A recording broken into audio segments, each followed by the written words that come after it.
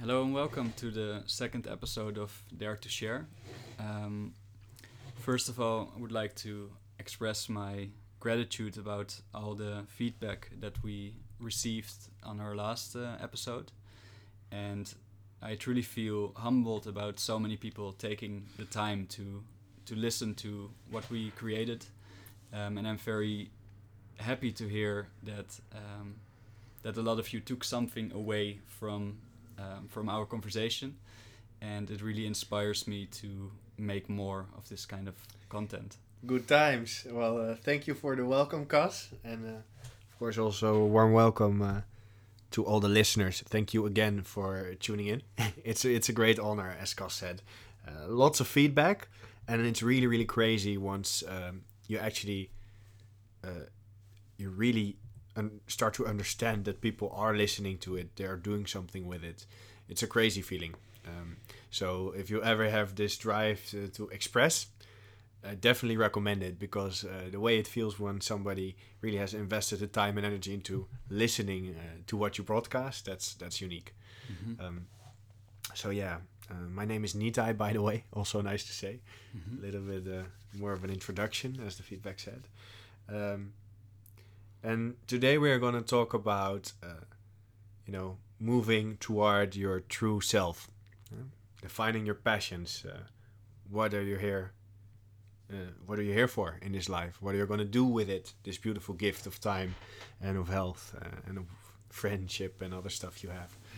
And related to that, we'll first go into a bit about what are the challenges of continuity.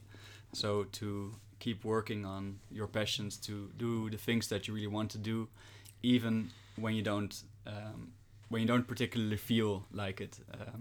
When it's hard to motivate yourself.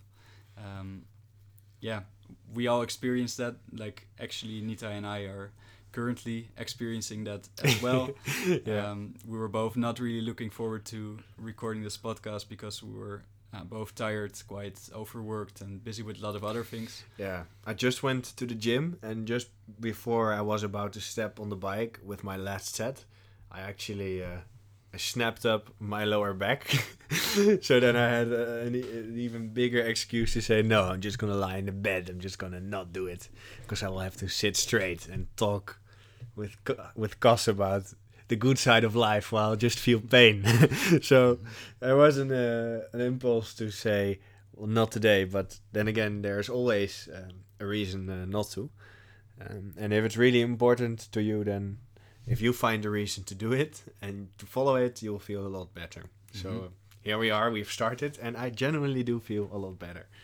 So yeah, those are the challenges with which we came into it. And more on that later, I think, in the podcast. Yeah. Starting, I must say, I already feel quite the excitement actually already coming. Yeah. Which I think is often something that before you start and you're thinking about doing something that you're looking up to against, that you don't really feel like, it often can make it so big. It can make it like seem like a big horror, like what you referred to in the last podcast. Before you start, you hate it. Once you stop, you love it. Regarding doing yoga in the morning, and I think with this it's similar. Like once you make the decision to start and just do it, the enjoyment comes, and the rest of the mindset just follows. The emotion follows the motion. Mm-hmm. That's how it goes usually. So more on that later. But before we start answering the questions that we got from you.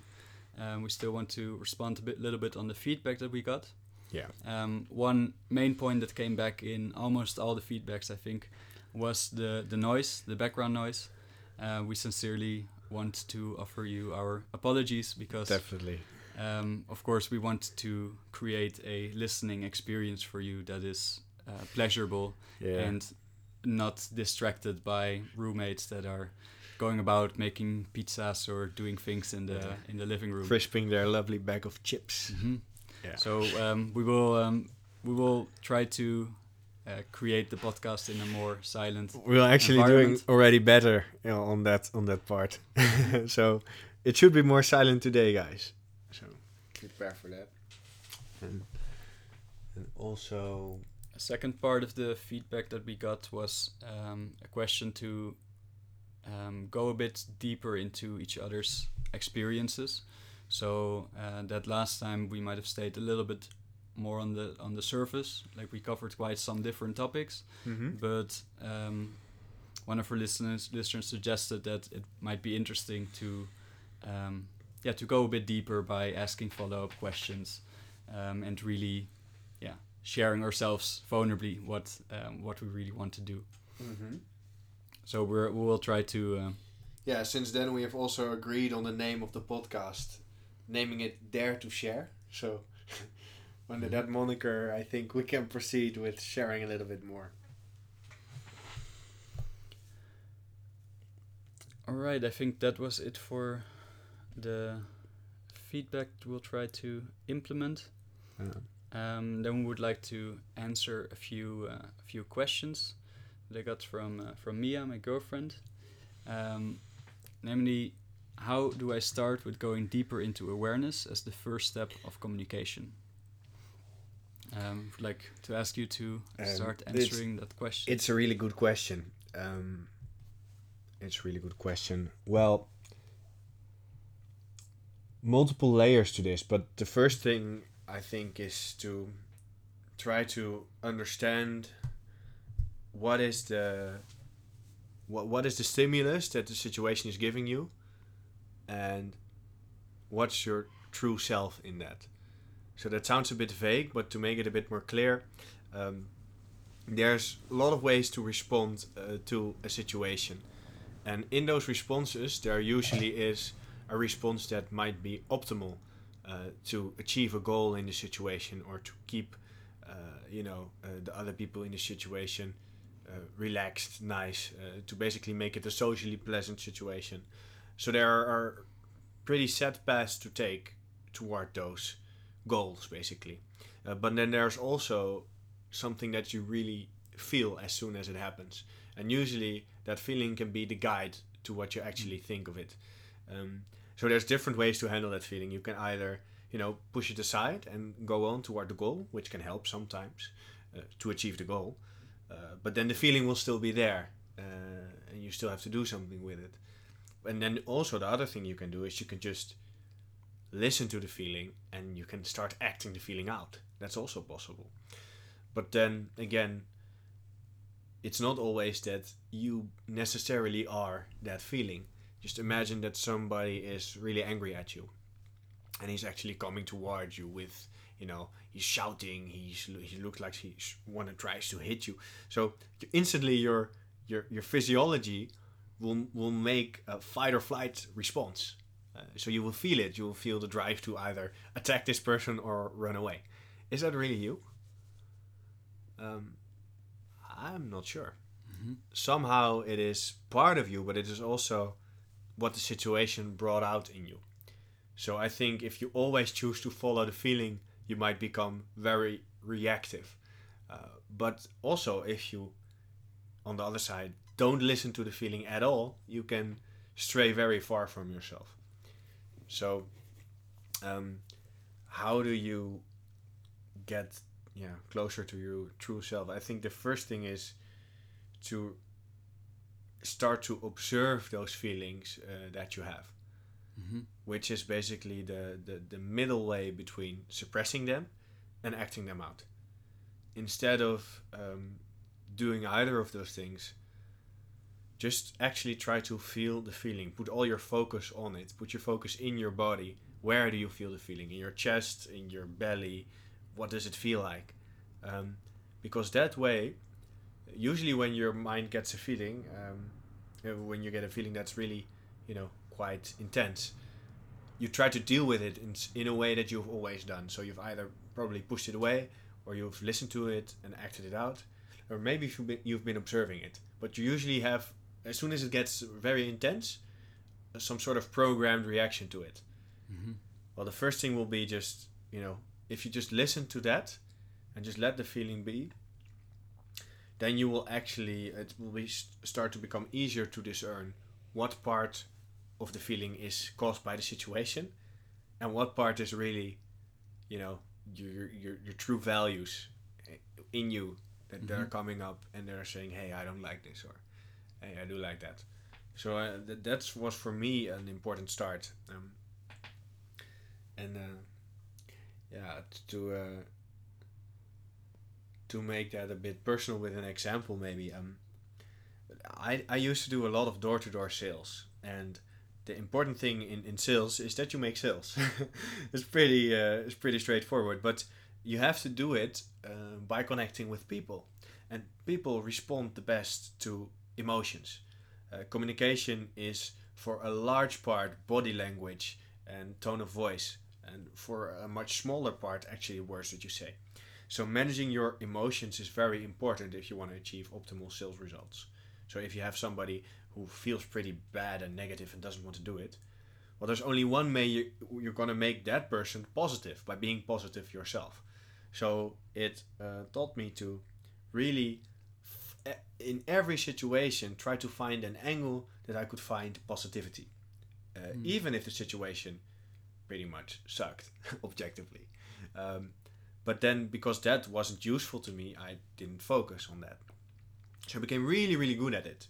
Um, and then I also noticed that I started to feel, well, generally pretty good. But also in some situations, I noticed that when some things, and that's like more personal situations, for example, with my girlfriend or with some friends I cared about, if something went wrong and I felt bad about that, then I was very, yeah, uh, the, usually the same mechanism would instantly go on, and then the bad feeling would go away as if it never was there. But then I knew that I, I did really care, and then I lost a bit of that feeling, so that didn't really feel well. And I Mhm. also noticed, when doing this for a couple of years, um, that I became a little bit more detached from those real feelings that really were there. They Mhm. actually were there, and but I didn't really stand still to feel them.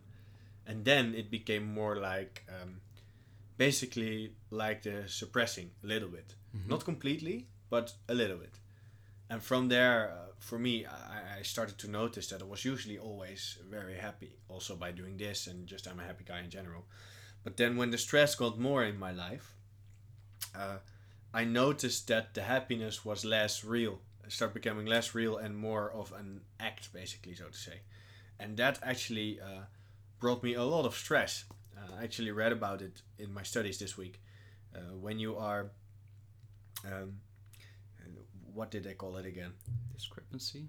Well, a little bit. Yeah, it was a discrepancy, I guess. It was, what I usually did was deep acting. Basically, Mm. I tried to change the perspective on the situation, because changing the perspective into something that aligned with my values. Or for example, getting somebody who didn't want to fill in his account number at the end of a sale. Basically, everything was done. Just the last little step, most important step, they wouldn't want to do it. Well, there's two ways you can look at it. You can look at that and say, fuck, this is an annoying person.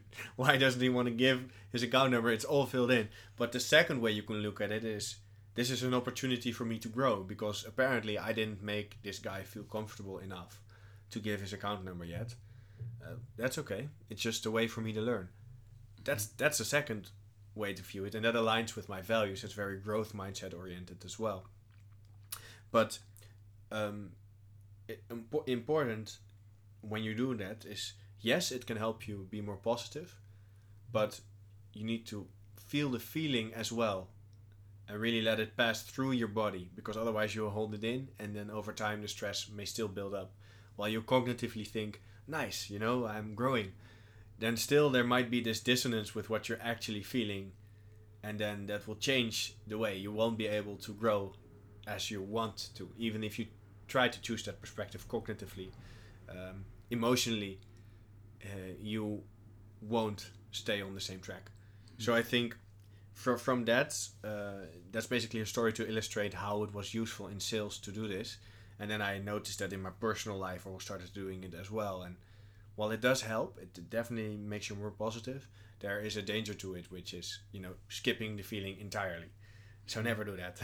That's my advice. or at least, well, never say never, but for me it didn't work. I'm quite curious because it sounds like you need found very effective ways to reinterpret difficult situations in which you would normally feel what we normally refer to as negative emotions, and then take another angle to see it positively. And it also sounds like that a side effect of that was that there was no place for negativity in your experience anymore.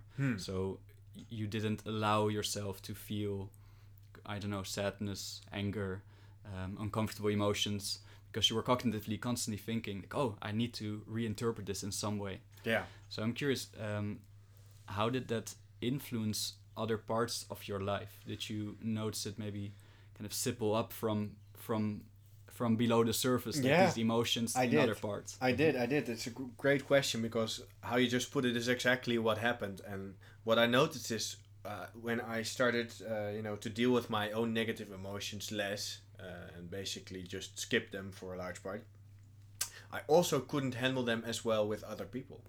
So when other people's negative emotions came up, the response was a little bit disconnected from what they were showing, usually.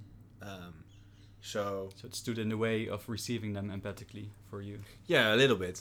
Not on a cognitive level, but on an emotional level, yeah. Which was, sometimes when me and my girlfriend had a moment where she was feeling sad, I couldn't really be there for her in the way I wanted to. Not always. Sometimes, yes. But then also sometimes this mechanism would come, and then I would basically... for her, it would seem like, okay, are you feeling something or not? She couldn't really see from my emotions what I really did feel for her, because the system took over and it was just, largely unaffected emotionally. So that worked pretty well, but then in this situation that didn't work at all, of course. But still, I wasn't that affected. But then again, somehow you actually want to be affected a little bit in that case, to understand someone, to help them, to bear a bit of the burden with them. So that was a little bit impaired, and also I noticed that it also took a lot of energy. So when I came home, my capacity basically to bear anything was really low, intensely low suddenly. So at work I would be Superman, handling everything with positivity, but then I would come home and I would be really tired, because it's emotional labor. I just recently learned that's actually a thing. I knew it was, but that actually can take a lot of energy. So I noticed that, and then when I came home, I didn't always have the time, or not really the time. I had the time, but the energy to take care of myself as well as I would have liked. So basically, skipping some of the basics, not cleaning the room, not being nice to my girlfriend or my friend or my mother. Like it would basically take the tail. How do you say?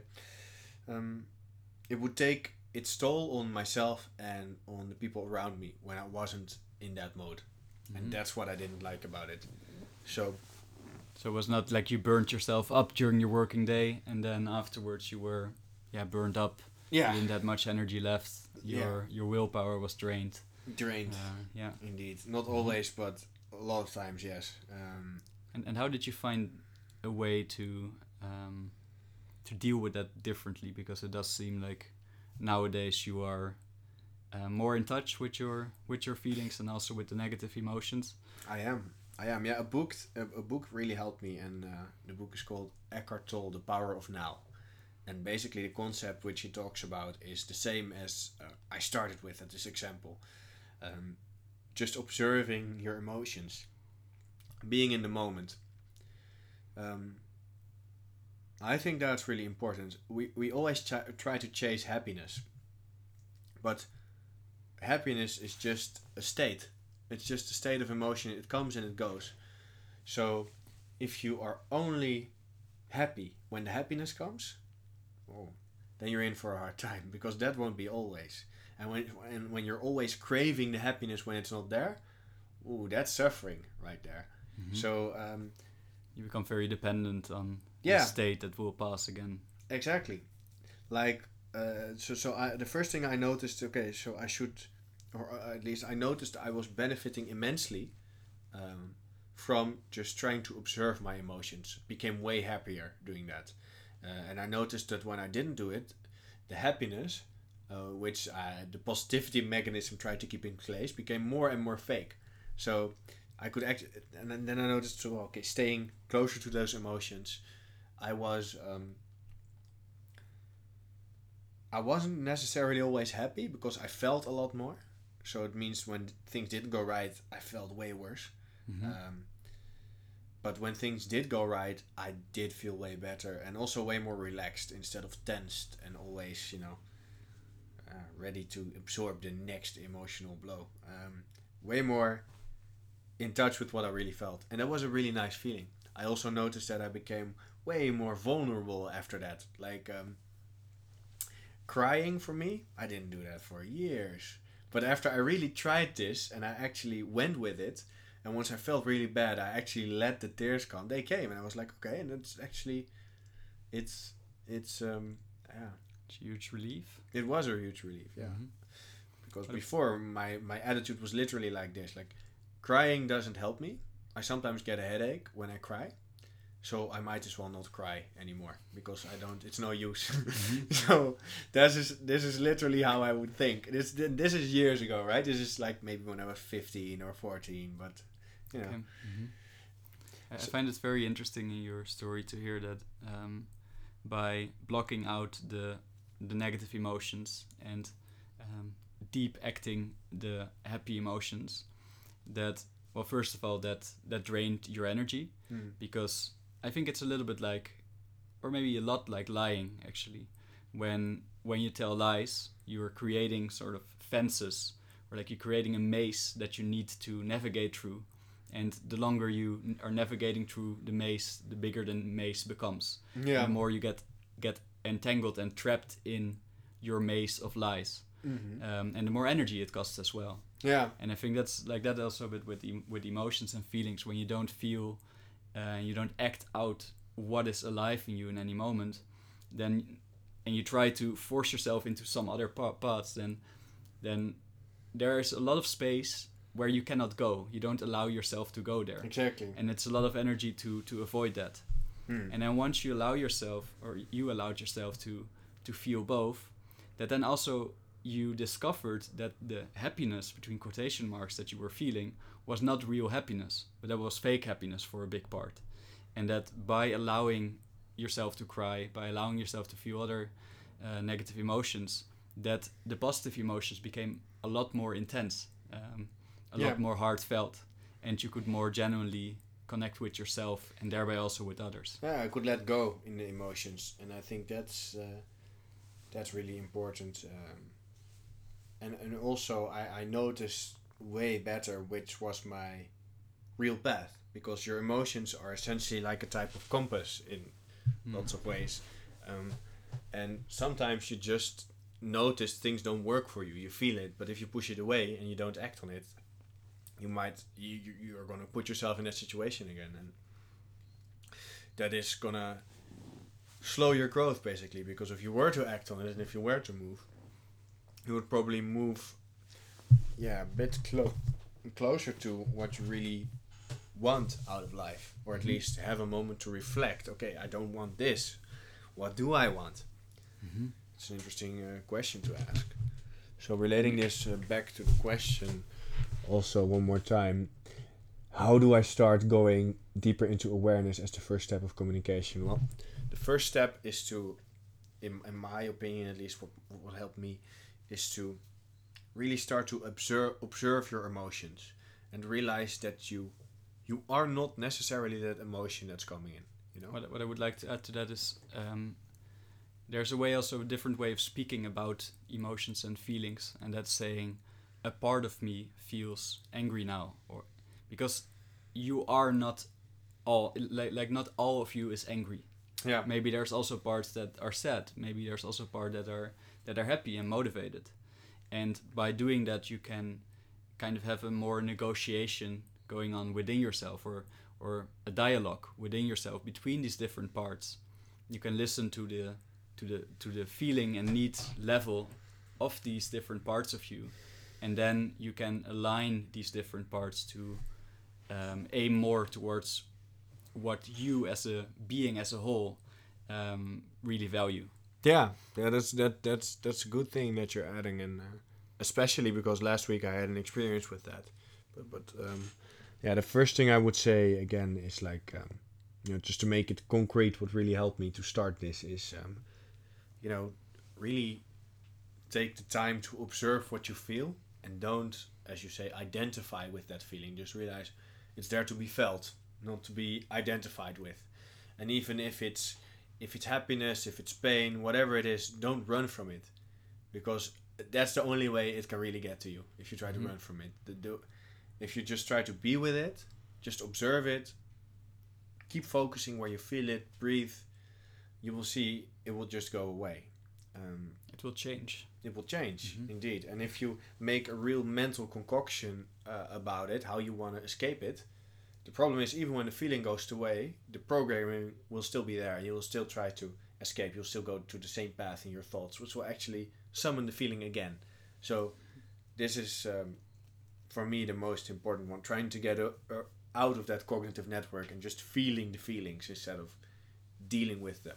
I think one thing that I want to end on this question on, is how I would like to put it is to rest part of your attention within your body, which Eckhart Tolle also describes as one of the most direct ways into the present moment, into the now.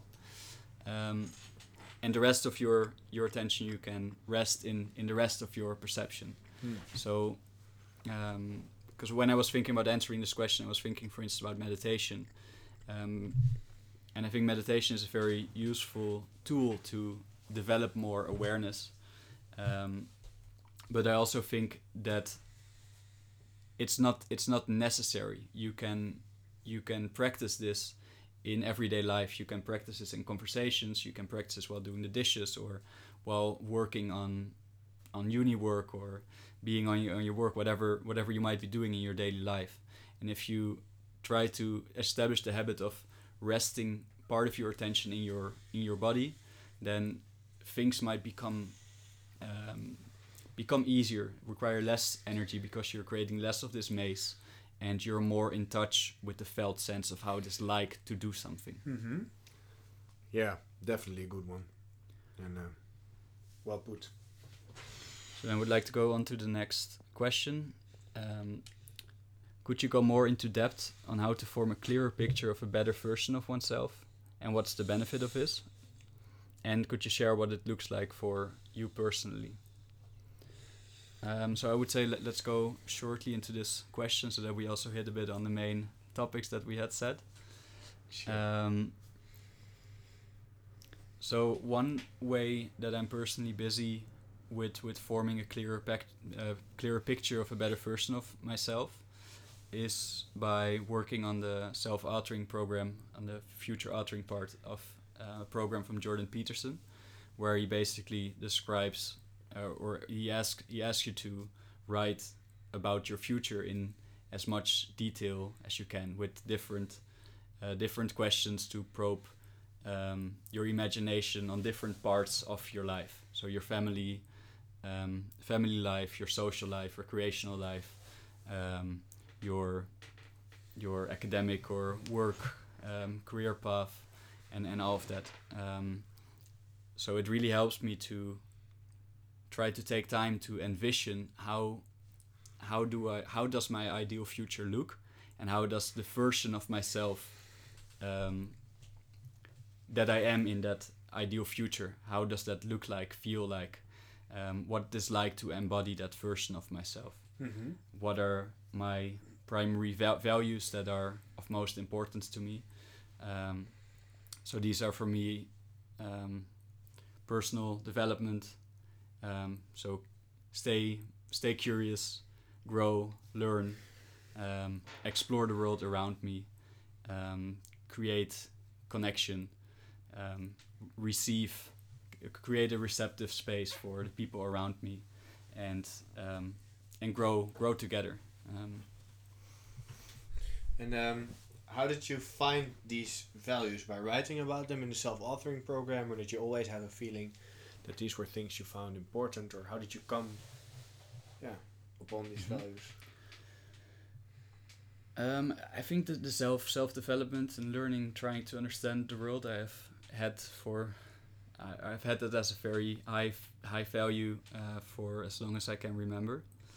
I think by writing about it, I've made them more explicit.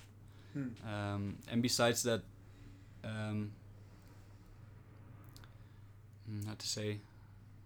Yeah, having had a lot of talks with my friends, with my family, really opening myself up, allowing myself to be vulnerable, see what's really truly there inside of me, and observing what kind of things that I do in my life, what in my perceptual field, what kind of things pop up as being of interest to me. Tuning into my feelings, for instance, of when I do a certain activity, what kind of feeling does it give me, and trying to use that a bit as a compass to guide me towards what kind of things are valuable to me, what kind of things are personally meaningful, and what kind of things are not, and then trying to move more towards what I really value, and yeah. Nice. I think for me, a really good way was the question that Stephen Covey asks in his book. He basically asks, okay, if you had a funeral and there would be all your friends be at the end of your life would be well lived, what would you like them to say about you? I think that's a great starting point, because we always, have plans for a future. Once we get all work done and everything is right, then we will, do the things that truly matter. Doesn't always go like that. Life is made up of decisions, so it's really important, especially when other things are there, to choose what is most important and to have those things remain at the center. So, your values basically, they're basically ways to guide your choices and to find what your values are. Just think about the life you would like to live, the things that make you most happy. And I think that's where your emotions come into play and help you a whole lot, because when you're happy, if you really start to think about those moments and actually think what about them makes you happy, then you find your values pretty quickly. That's an important one. And for me, one of the things I found that made me happy was, testing myself, growing, and achieving new levels, surprising myself by actually, doing the things that I previously thought impossible. So then growth became one of my values. And well, if you love growth, you have to love failure, because without failure you don't grow. So this reframed the whole experience of failure for me, for a large part. And then also honesty, which more recently became a more core value of me. I always think being honest is important, but still, I also think for a certain part that making people feel good is worthwhile as well. And especially in the past with my relationships, I sometimes, gave that higher priority than complete honesty. Not that I told things that weren't true, but sometimes I didn't say what I really did feel, just to keep the situation better, because, I love the other person and I, want to give them happiness. So sometimes when I have, stuff that I don't think will add to that, I won't share it. But is that really honest? They chose me to have a relationship with me, not, they didn't sign a subscription to make myself happy express. You know, it's way different. So even while I think that they might deserve happiness and I might want to give it to them, I realize that it's never worth compromising your honesty, because in the long run, if you're not happy next to them, they cannot be happy next to you. I think it's a very nice addition to what's one of the problems of setting happiness as your ultimate goal. Yeah. Because happiness on the short run is not the same as happiness on the long run. And when you set happiness in the relationship, for instance, like, oh, I want her now to be happy, I want her now like not to feel these negative emotions from this conflict, so I will just keep it to myself. Then what you keep in yourself will actually have time to grow, to become bigger, and to actually turn out into something that might even end your relationship. Yeah. Or it might blow up later in the relationship, and then your spouse might say, why didn't you tell me earlier? Then I could have done something about it like months ago, and it wouldn't have escalated into what it is now. And one more thing that I want to add to that is that by avoiding difficult topics with someone that you care about, basically there's, I think, a presupposition before that. It's like, you cannot handle this conflict. You cannot deal with the consequences of reality, which is quite a harsh thing to say to someone you love, and especially to act it out, because it's also reinforcing. Because you don't confront them with it, they won't learn from it. They won't fail, as you just said. So they also want to succeed, and you actually take away the opportunity for growth that communicating yourself honestly to them would give them. Yeah, and that's a really powerful thing. And I remember talking about with you about relationships and honesty, and you really drove this point in really clearly. And then I was like, yeah, it's completely true, and actually helped me a lot since then. So while you even might get a lot of difficult conversations when you start being a little bit more honest, in the long run it will be the best, because at least it will have actually known the true you. That's the most important thing. And then you will soon find if you are meant to continue this journey or maybe not. And that's no harm done in that.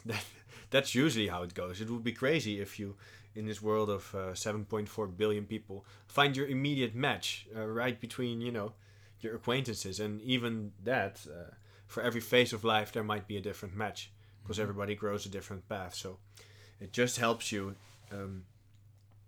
actually use that inner compass to get where you need to go. Be honest, because then what you also said about happiness is also very, very true. I think if you just this also really helped me. Instead of trying seeing your relationship as something that's meant to make you happy, see it as something that's meant to make you grow, and it will make you a lot happier. Yeah, and like part of the growth is like you cannot grow without the confrontation. You cannot grow with falling, but you can trust that you can stumble back to your feet together, stumble on the communication that. Yeah, and that's it, and that's it. So next question. The next one was actually not really a question, but more a suggestion that we could analyze, because we were talking about communication in the last podcast, that me and Father would be interesting if we would analyze our own communication while we are doing the podcast and reflect on maybe the kind of techniques that we are using, or sometimes when, like, undoubtedly as we continue doing this, we will have some misunderstandings, or sometimes where it goes really, really smoothly. And then it might be interesting to take a step take a step back, to look to it from a helicopter view and have some meta communication about, okay, when I say this or that, then this or that happens in you, and that's why we misunderstand each other, or that had this and this effect. To kind of teach in that way, by acting it out ourselves, how you can alter and improve your own communication, both with yourself as with another person. So I think that's more of an intention that we can set to do in the following podcast. Yeah, that's an interesting intention, and definitely aligned with getting better at podcasting. Mm-hmm. So definitely, let's do it. Yeah, my first reflection on it is that the first one was full of free association, which was pretty nice. And actually, we had already a little bit more structure in it because we did one before that. It was the official first. And bringing structure in it did help, really. So, structure in communication can be really great, especially because it's so easy to get, to follow one train of thought completely down the rabbit hole, basically, instead of, just going back to the upper level sometimes, choosing a different direction, being a little bit more efficient. I still think we have a long way to go in that, but I think we've started the process by actually starting to write down what type of topics we would like to discuss, what questions, stuff like that. Reflecting on our communication, I think what Mia said first is relevant as well, or maybe Carmen said, I think, reflect on our own experiences a bit more. Mm-hmm. That part, I think. Yeah, going a bit deeper into each other's experiences and asking questions. Yeah, I think that's a good idea, and we're working on that. So those are the first reflections that pop into my mind. I think it's not actually exactly what I meant with it, or what Mia meant with it. Okay. What she meant more is like when we have a conversation, like right now, that on some point there might happen something in the conversation that is an interesting occurrence to reflect on, and then to have some meta communication about what's going on in that communication. Nice. So it's a funny example that actually you did misunderstand the question and you misunderstood me. Yeah, this is really great, and now you're actually doing it. So that's pretty funny. Nice, man. Nice. Yeah, definitely a good idea as well. But okay, so far for the questions and the feedbacks, do you want to introduce the topics of the challenge with continuity? Yeah, we actually got into it a little bit before as well, but the challenge of being consistent, starting something and actually following through when it's not a habit yet. And I think us trying to set up this podcast is a good example, because a couple of weeks ago we tried to make one episode as well, but then we lost track of our time trying to put the podcast on the website, and we did that first, and trying to do that was hours of work, which basically had as end result that we didn't have enough time for the podcast after trying to do that for a long time. So which is also the reason why there's more or less a month between this podcast and our previous one. Exactly. Even though we had set our, I think, primary goal to be releasing a podcast every 2 weeks. Yeah, exactly. And if after that we reflected on it, and we were both a little bit disappointed that we didn't get the episode up. And I think how you handle that initial disappointment is really, it's a really key part in your journey, because you have an image in your head, and maybe even a first experience where everything went smooth.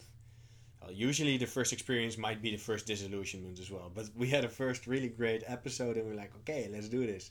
But then the first challenges come up, and now, like this, the first disappointment after not having made another episode. What was my reflection on that afterwards was that actually when I thought about meeting with you, I thought about, oh yeah, we just fix that in maybe like half an hour. We just fix the website and then do this hosting service thingy, and then we get it on Spotify, boom, and we can start recording the podcast. Which the podcast was what I was really excited about, and the website was just like, oh yeah, we will just do that. Mm-hmm. Where my expectations were completely out of touch with reality. Yeah. And then another thing that happened is that you tried to bring me kind of back to like when the process took longer and was more difficult than expected. You tried several times to bring me back to say hey, let's decide now. Are we going to go on with this and spend the rest of the time trying to fix this, or are we going to record the podcast? Yeah. And then I had the idea of like, oh no, but it's just around the corner, and I not completely ignored you, but I kind of shoved it to the side a little bit of like, oh yeah, just a little bit more. If we just a little try bit this more. little thing, then after we can Yeah. talk about it, and then Then in the end, it would have been a lot better if I would have listened to you. We would have taken 5 or 10 minutes to discuss. Okay, what do we really want to do? Let's adapt our expectations to the new information that we just got, yeah, and then set a clear intention. And then I think even if we would have chosen to just do the website and trying to get the hosting service online, then I would not have been so disappointed because I would have adjusted my expectations. But all the way towards the end, I was actually still in the back of my head, it was somewhere in the future, in an alternative future, where we would have just fixed it and then went on to record the podcast. yeah. So that was the first experience with practical failure in this project. Yeah, and that can be disappointing, and you know it's all about how you deal with that disappointment, because you know it can drain of momentum. Once you feel that disappointment, that's usually not the same as the motivation. So the most important thing to realize is that you shouldn't do something with a feeling in mind as the goal. I think that's an important one, because then you only want to do it once you're chasing that feeling. And if you already have the feeling, you'll be fine. And if you have a feeling that's completely different, like disappointment, while you actually want some happiness, then you will be robbed of your pleasure as well. So realize that if you're going to do something, it should be, most importantly, be worth the suffering. It should be worth actually going through all the uncomfortableness for, even all the uncomfortableness you don't know yet. Because if it's not worth that, you're not going to do it. So you should just select something else. And when you find out along the way that something includes more suffering than you had anticipated, I think it's also very important then to take a step back and take a little bit of time. Even though you think like, oh no, but I really need to finish this, still I think it's very valuable to take 5 minutes, maybe 10 minutes, to step back, to think, okay, is it still worth the suffering? Or we could have, for instance, stepped back and said, okay, we do it in this easier way of just paying some hosting service, which is a bit more costly, but which saves us a lot of time. Yeah. Yeah, exactly. Reflecting. But also, you know, really wanting something bad enough that, you know, with at least you would still do it, even with a high cost, realistically expected high cost, because the cost is going to come. You just don't know where it's going to come from. If it's going to come from, you know, having to cancel another appointment, or like me today, that I snapped my back. It's actually hurting pretty bad while I'm sitting here. This is an unanticipated cost of the podcast. But still, if I really want to do it, then I will bear it, because in the end, it will make me happier. But that's because before I already knew I wanted to do this, I accepted for myself, okay, there might be some costs with this, and I will just, you know, take them. It will be part of the journey. And the difficult thing about it is because the costs are usually unknown. You have an image of the result that you want, especially on the internet. We can just look something up. Oh, I want to be ripped and buff. I'll just Google, you know, bodybuilder, muscle, and you have all the images that you can run after. But still, that is really clear usually, but the path to that place is usually not as clear. So don't choose the end goal, choose the path. And if the path is you know, worth the suffering, then the end goal will come. I had a talk with my sensei I think 2 weeks ago or something like that, where we were talking about envy for a little bit and jealousy. And he said that when you picture a person that you're envious of, and you picture them with all the things that they're sacrificing to get where they are, to be the person that they are, to do the things that they do, all the suffering that they are going through, then envy disappears.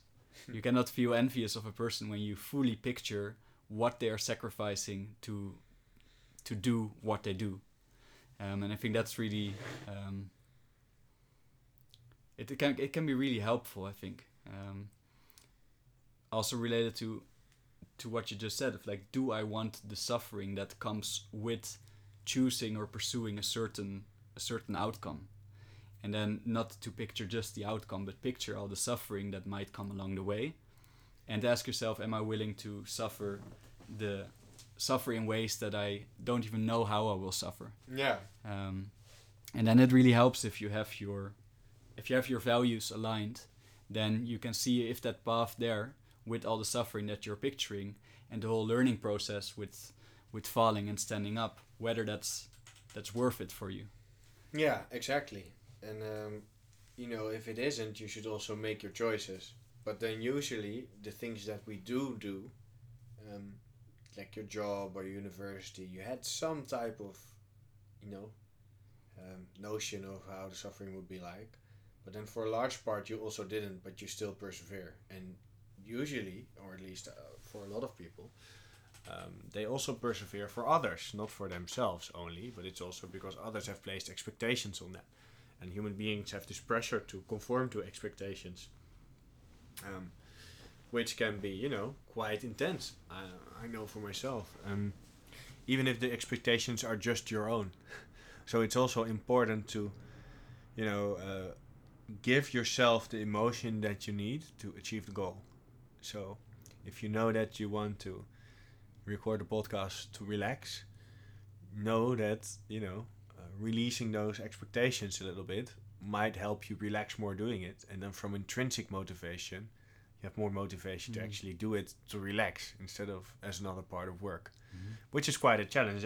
Lots of the things that I want to do that are intrinsically relaxing, they become a job if I have to do them at a time where I don't feel like it. So that's also pretty important to realize, okay, with what emotion do I want to go into this, and then be disciplined, set the intention, as we talked about before.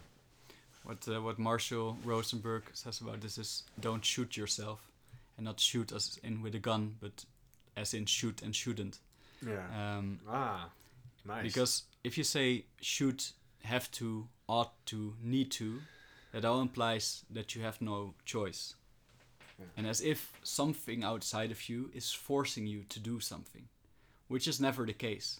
And he goes as far as to say that you always have a choice. Yeah. And that when you go into the things that you say you should do, that when you investigate those and try to identify what your reasons are for doing them, what your motivations are for doing them, that you will find that it's a choice. So I work not because I have to pay the rent, but I work because I want to pay the rent, because I want to live in a nice place somewhere in Amsterdam. Yeah.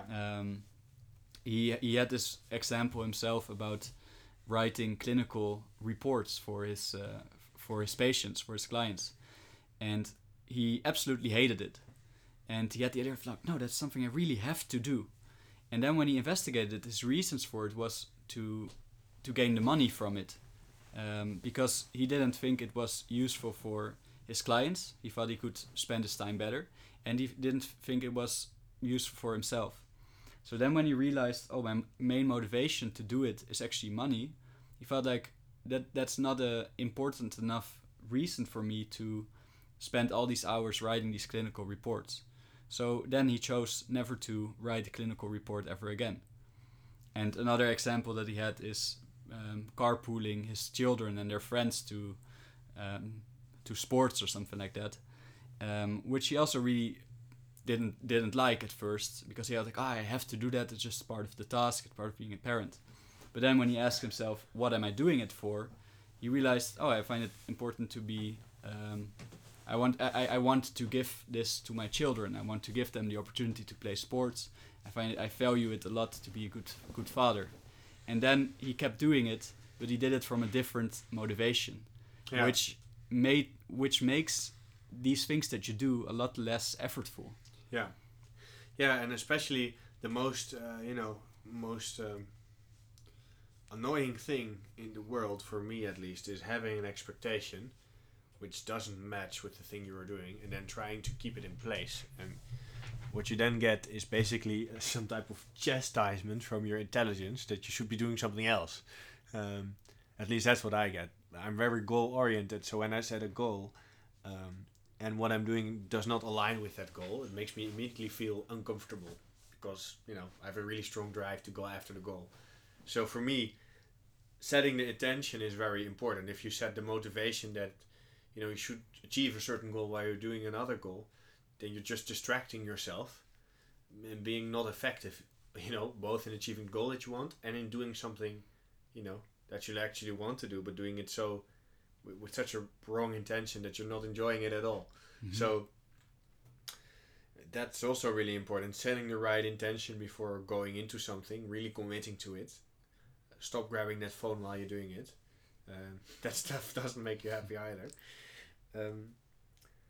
And also, what we talked about before, realizing that the suffering is just relative. Just imagine you're heading toward, I think I used this example before, just imagine you're heading toward the supermarket and you break your leg. You might think, wow, that's pretty bad. But then, instead, if you wouldn't have broken your leg, 300 meters in the distance, a car crash happened and you would be in between the cars. So, if you view it like that, then it's a good thing that you broke your leg. But if you don't view it like that, it might be a bad thing. In essence, we never know because we can't tell the future.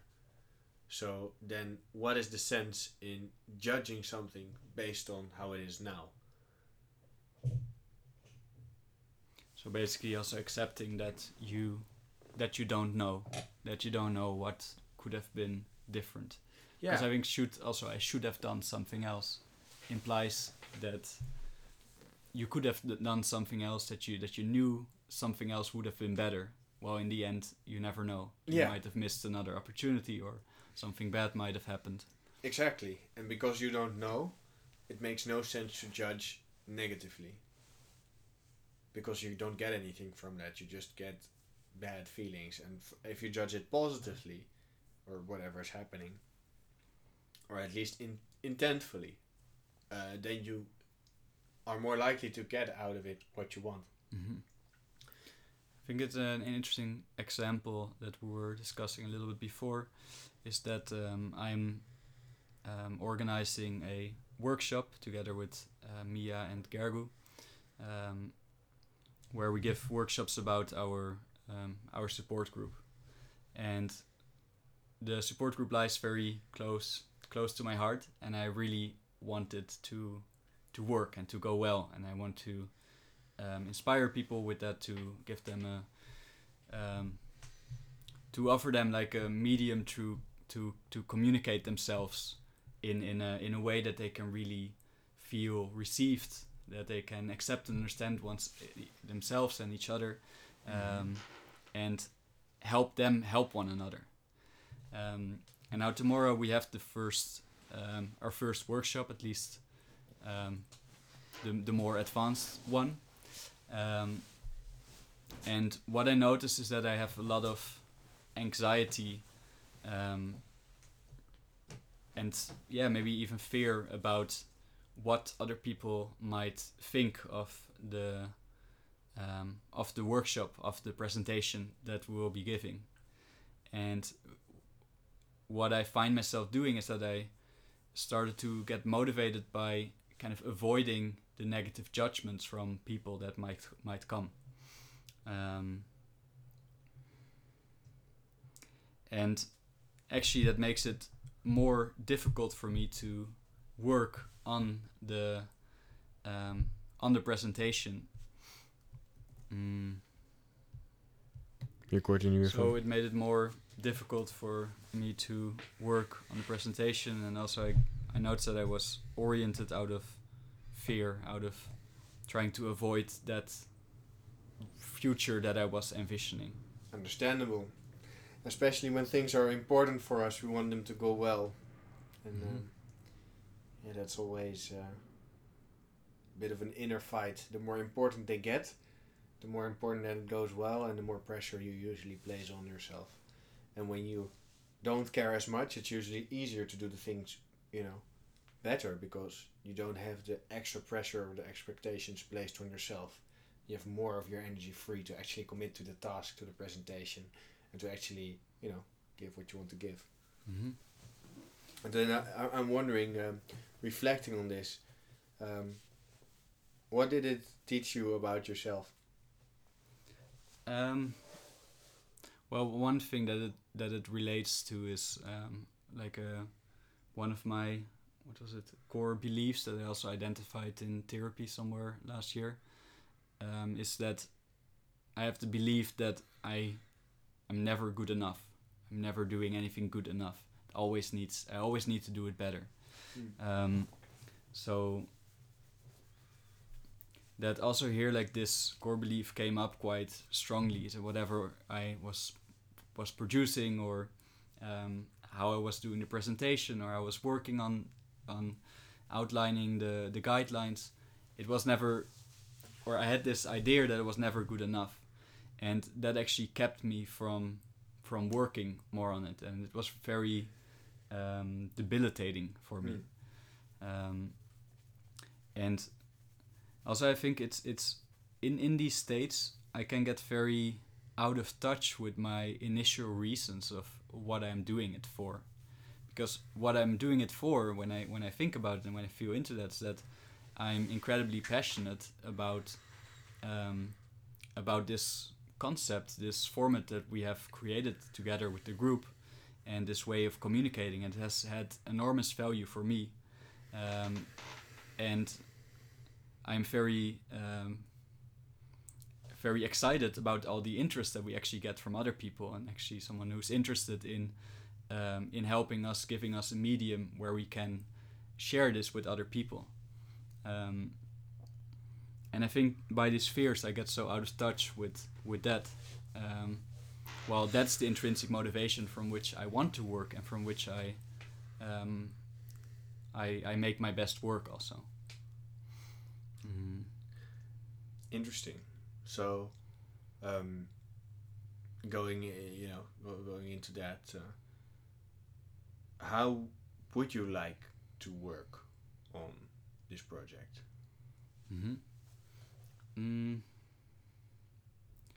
I think I would like to accept more where my strengths and weaknesses lie.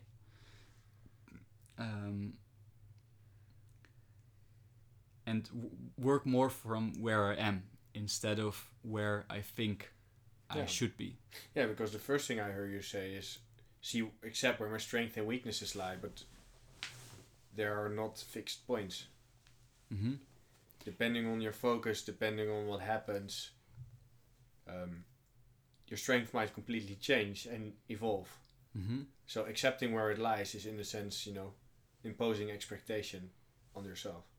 What I mean with it is accepting where my strengths and weaknesses lie in a specific moment. Okay, so basically just accepting the fact that you might feel some, some fear about this while you're still working on it. Yeah, or I might feel discouraged. I might be anxious because I think I'm not very organized compared to Mia and Gergu, for instance. And I think I cannot offer anything because they are so organized.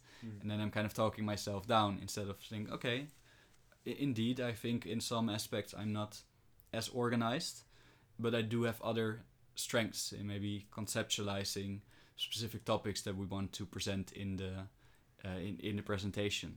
Yeah. Or, okay, I might not be very organized yet, and just by adding yet to it, it implies that I can learn, and I can grow, and I can use the opportunity actually to learn from Mia and Gergu to work a bit more organized. Yeah, really and then nice. I can still attribute to the process.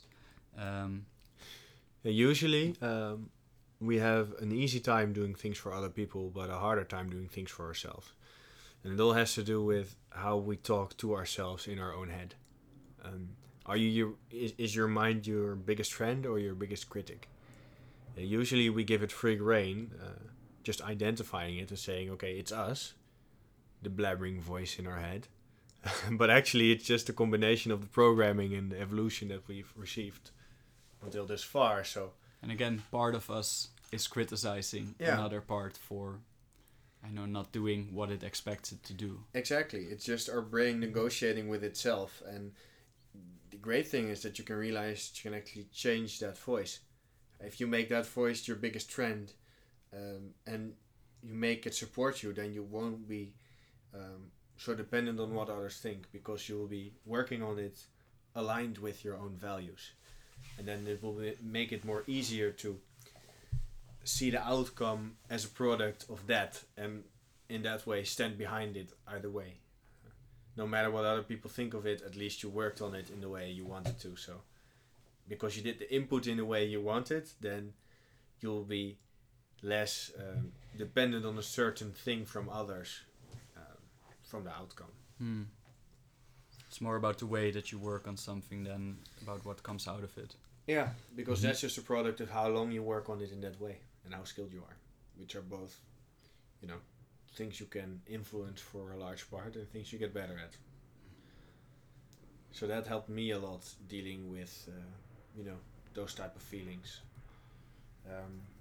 Just setting the intention before you get into it, really thinking, how do I want to work with myself today? What is the emotion that I need to do this, the best that I can? And how do I give that how do I give that emotion to myself? And then literally sitting with yourself, saying different things to yourself and seeing what comes up. If you start to feel better, start to feel worse, if you really, train that skill to self-regulate your emotions by taking control of that voice, then usually you'll have a lot more grip of what you're doing. And the most important part in that is not trying to judge the progress in between. Just, accepting your limitations, accepting the fact that the voice might not always say nice things. It's also really easy to get critical about that. Once you're really trying to make yourself feel good, and then you're actually still being critical against yourself, and then you can be even more critical because you are critical. So it's important to, break the loop in that way and just, give yourself a nice time and see what comes out. In the end, nothing is really that good or that bad, but there are good or bad ways for you to go about it. And yeah, being intentional with that. The first thing is, and so many people don't do this because it sounds crazy, but it's really nice. If you just start the day and just say to yourself what type of day you're going to make it. What is your intention? What do you want? Do you want to appreciate? Do you want to achieve? What do you want? Just ask yourself and answer it before you walk out the door, because it will, it will align all your other communication and way of, behaving the rest of the day. It will dictate how you will prioritize. If you will, accept the first thing that a random person throws on your plate and say, okay, now that's my day. Or if you just really build your own day, deciding what and what you don't want to see of this beautiful world. So as an antidote to not live reactively, but live intentionally. Definitely. I think one thing I want to add to that, it's important that you don't tell yourself what kind of day you think you should want, but what kind of day you really want. So it can also be that you think it would be really good if you had a very productive day because you're behind the schedule that you made, but maybe intrinsically you really want to, and maybe you really need to have some time for yourself. Maybe you really need some time to relax. And I think it's important and to also listen to that part and maybe listen to both parts and say, okay, I will have a productive afternoon, and then I will have a relaxing evening or something like that. So negotiate a little bit. Yes. Yeah, that's also really important. Negotiate, but while still satisfying both parts for a large degree. Because if you just skip one thing entirely, you probably won't feel good and the conflict will be worse. But if you mediate a little bit, find the way in between, that will usually be the best. At least it was for me in my case. And what's very important about mediation is that both sides feel received and feel understood. So that also if there is a critical side of you that is telling you that you are shit, that you're lazy, that you're needy, then try to listen to the feeling and need level of that voice inside of you instead of just listening to the content level. So perhaps if a part of you, a voice in you says you are a lazy piece of shit, then you might reflect back. You're feeling frustrated because you have a need for productivity. You have a need to make progress towards your goals, and you would like to ask me, what would it take to do that? It's in ways like that you can talk to yourself, and then that voice might say like, yes, indeed, I really want to. I want to self-actualize, and what I'm doing now doesn't help me with that. So I really want to do this. And then another part might express its needs that, okay, that's all fine, and I also want to work towards that. However, I also have a need for relaxation. So I would like to ask you to talk a bit about how we can combine these two needs. And I think that's a very good way to align the different parts in yourself to become more like a congruent whole instead of all different parts waging war with each other. It's a really good point. Really good point. And I also really it sounds really familiar to me because I had the same experience, also striving for more with my studies, in the gym, with my friends, wanting to combine everything in life, to live a balanced life. Sounds like a really worthy goal, achieving on all fronts. But then I noticed that there was just, one voice, one part of myself leading that charge, the drive that I have. And the drive is basically unstoppable. So if I just give that part, let that part be the boss of me, basically, I'll just keep working until I drop on whatever I'm doing. So I then noticed that I was getting less happy a little bit. And that was because I could have given the other parts more of a voice. Because in the end, all the work will never be done. The moment you die, there will still be work to do. Literally. So that's not the end goal, to get everything done so you can relax. The end goal, at least for me, is to do everything in a way that I really stand behind. And then when things are done, when things are finished, when things are successful, that's great. But the destination is never worth more than the journey. So in that case, just make sure and also reflect with yourself. Once you've reached yet another destination or a goal, was the journey worth it? Why? Or why maybe not? What would you do differently? Those questions, and especially those answers, will help you get a little bit deeper, a little bit closer to how you really want to live your life. And once you come up to those answers, have the courage to listen and really change, and see what that brings you. I think that's beautifully spoken, beautiful last words to more or less end the podcast with. So to shortly summarize what we discussed in this podcast, so I think the main points came down to what are ways to come closer to your true self, to your deeper self, and how to find ways to align yourself with your higher values. And first step is awareness, like tuning into your felt sense of moment to moment experience, and let your emotions guide you towards what is truly meaningful to you and what is not. Ask yourself the question, how how do I want to live? What is the best possible version of myself that I want to move towards? And then negotiate between the different parts of you that come up, and yeah, try to get them in the same room within your being, and give them space, give them time to find out what it is that you want and how you can move in that direction. Anything to add to that? Beautifully spoken. And yeah, well, I hope you guys tune in next week and have some great feedback, because while you're on the way, we can really get a lot better, I think. And we would like to make podcasts that you would love to listen to even more. So if you have any tips for that, please let us know, and especially those nice questions. We really like them because they gave us a kickstart for today. Keep sending them in, and yeah, hope to speak to you guys soon. Ciao. Ciao, have a great week, everyone.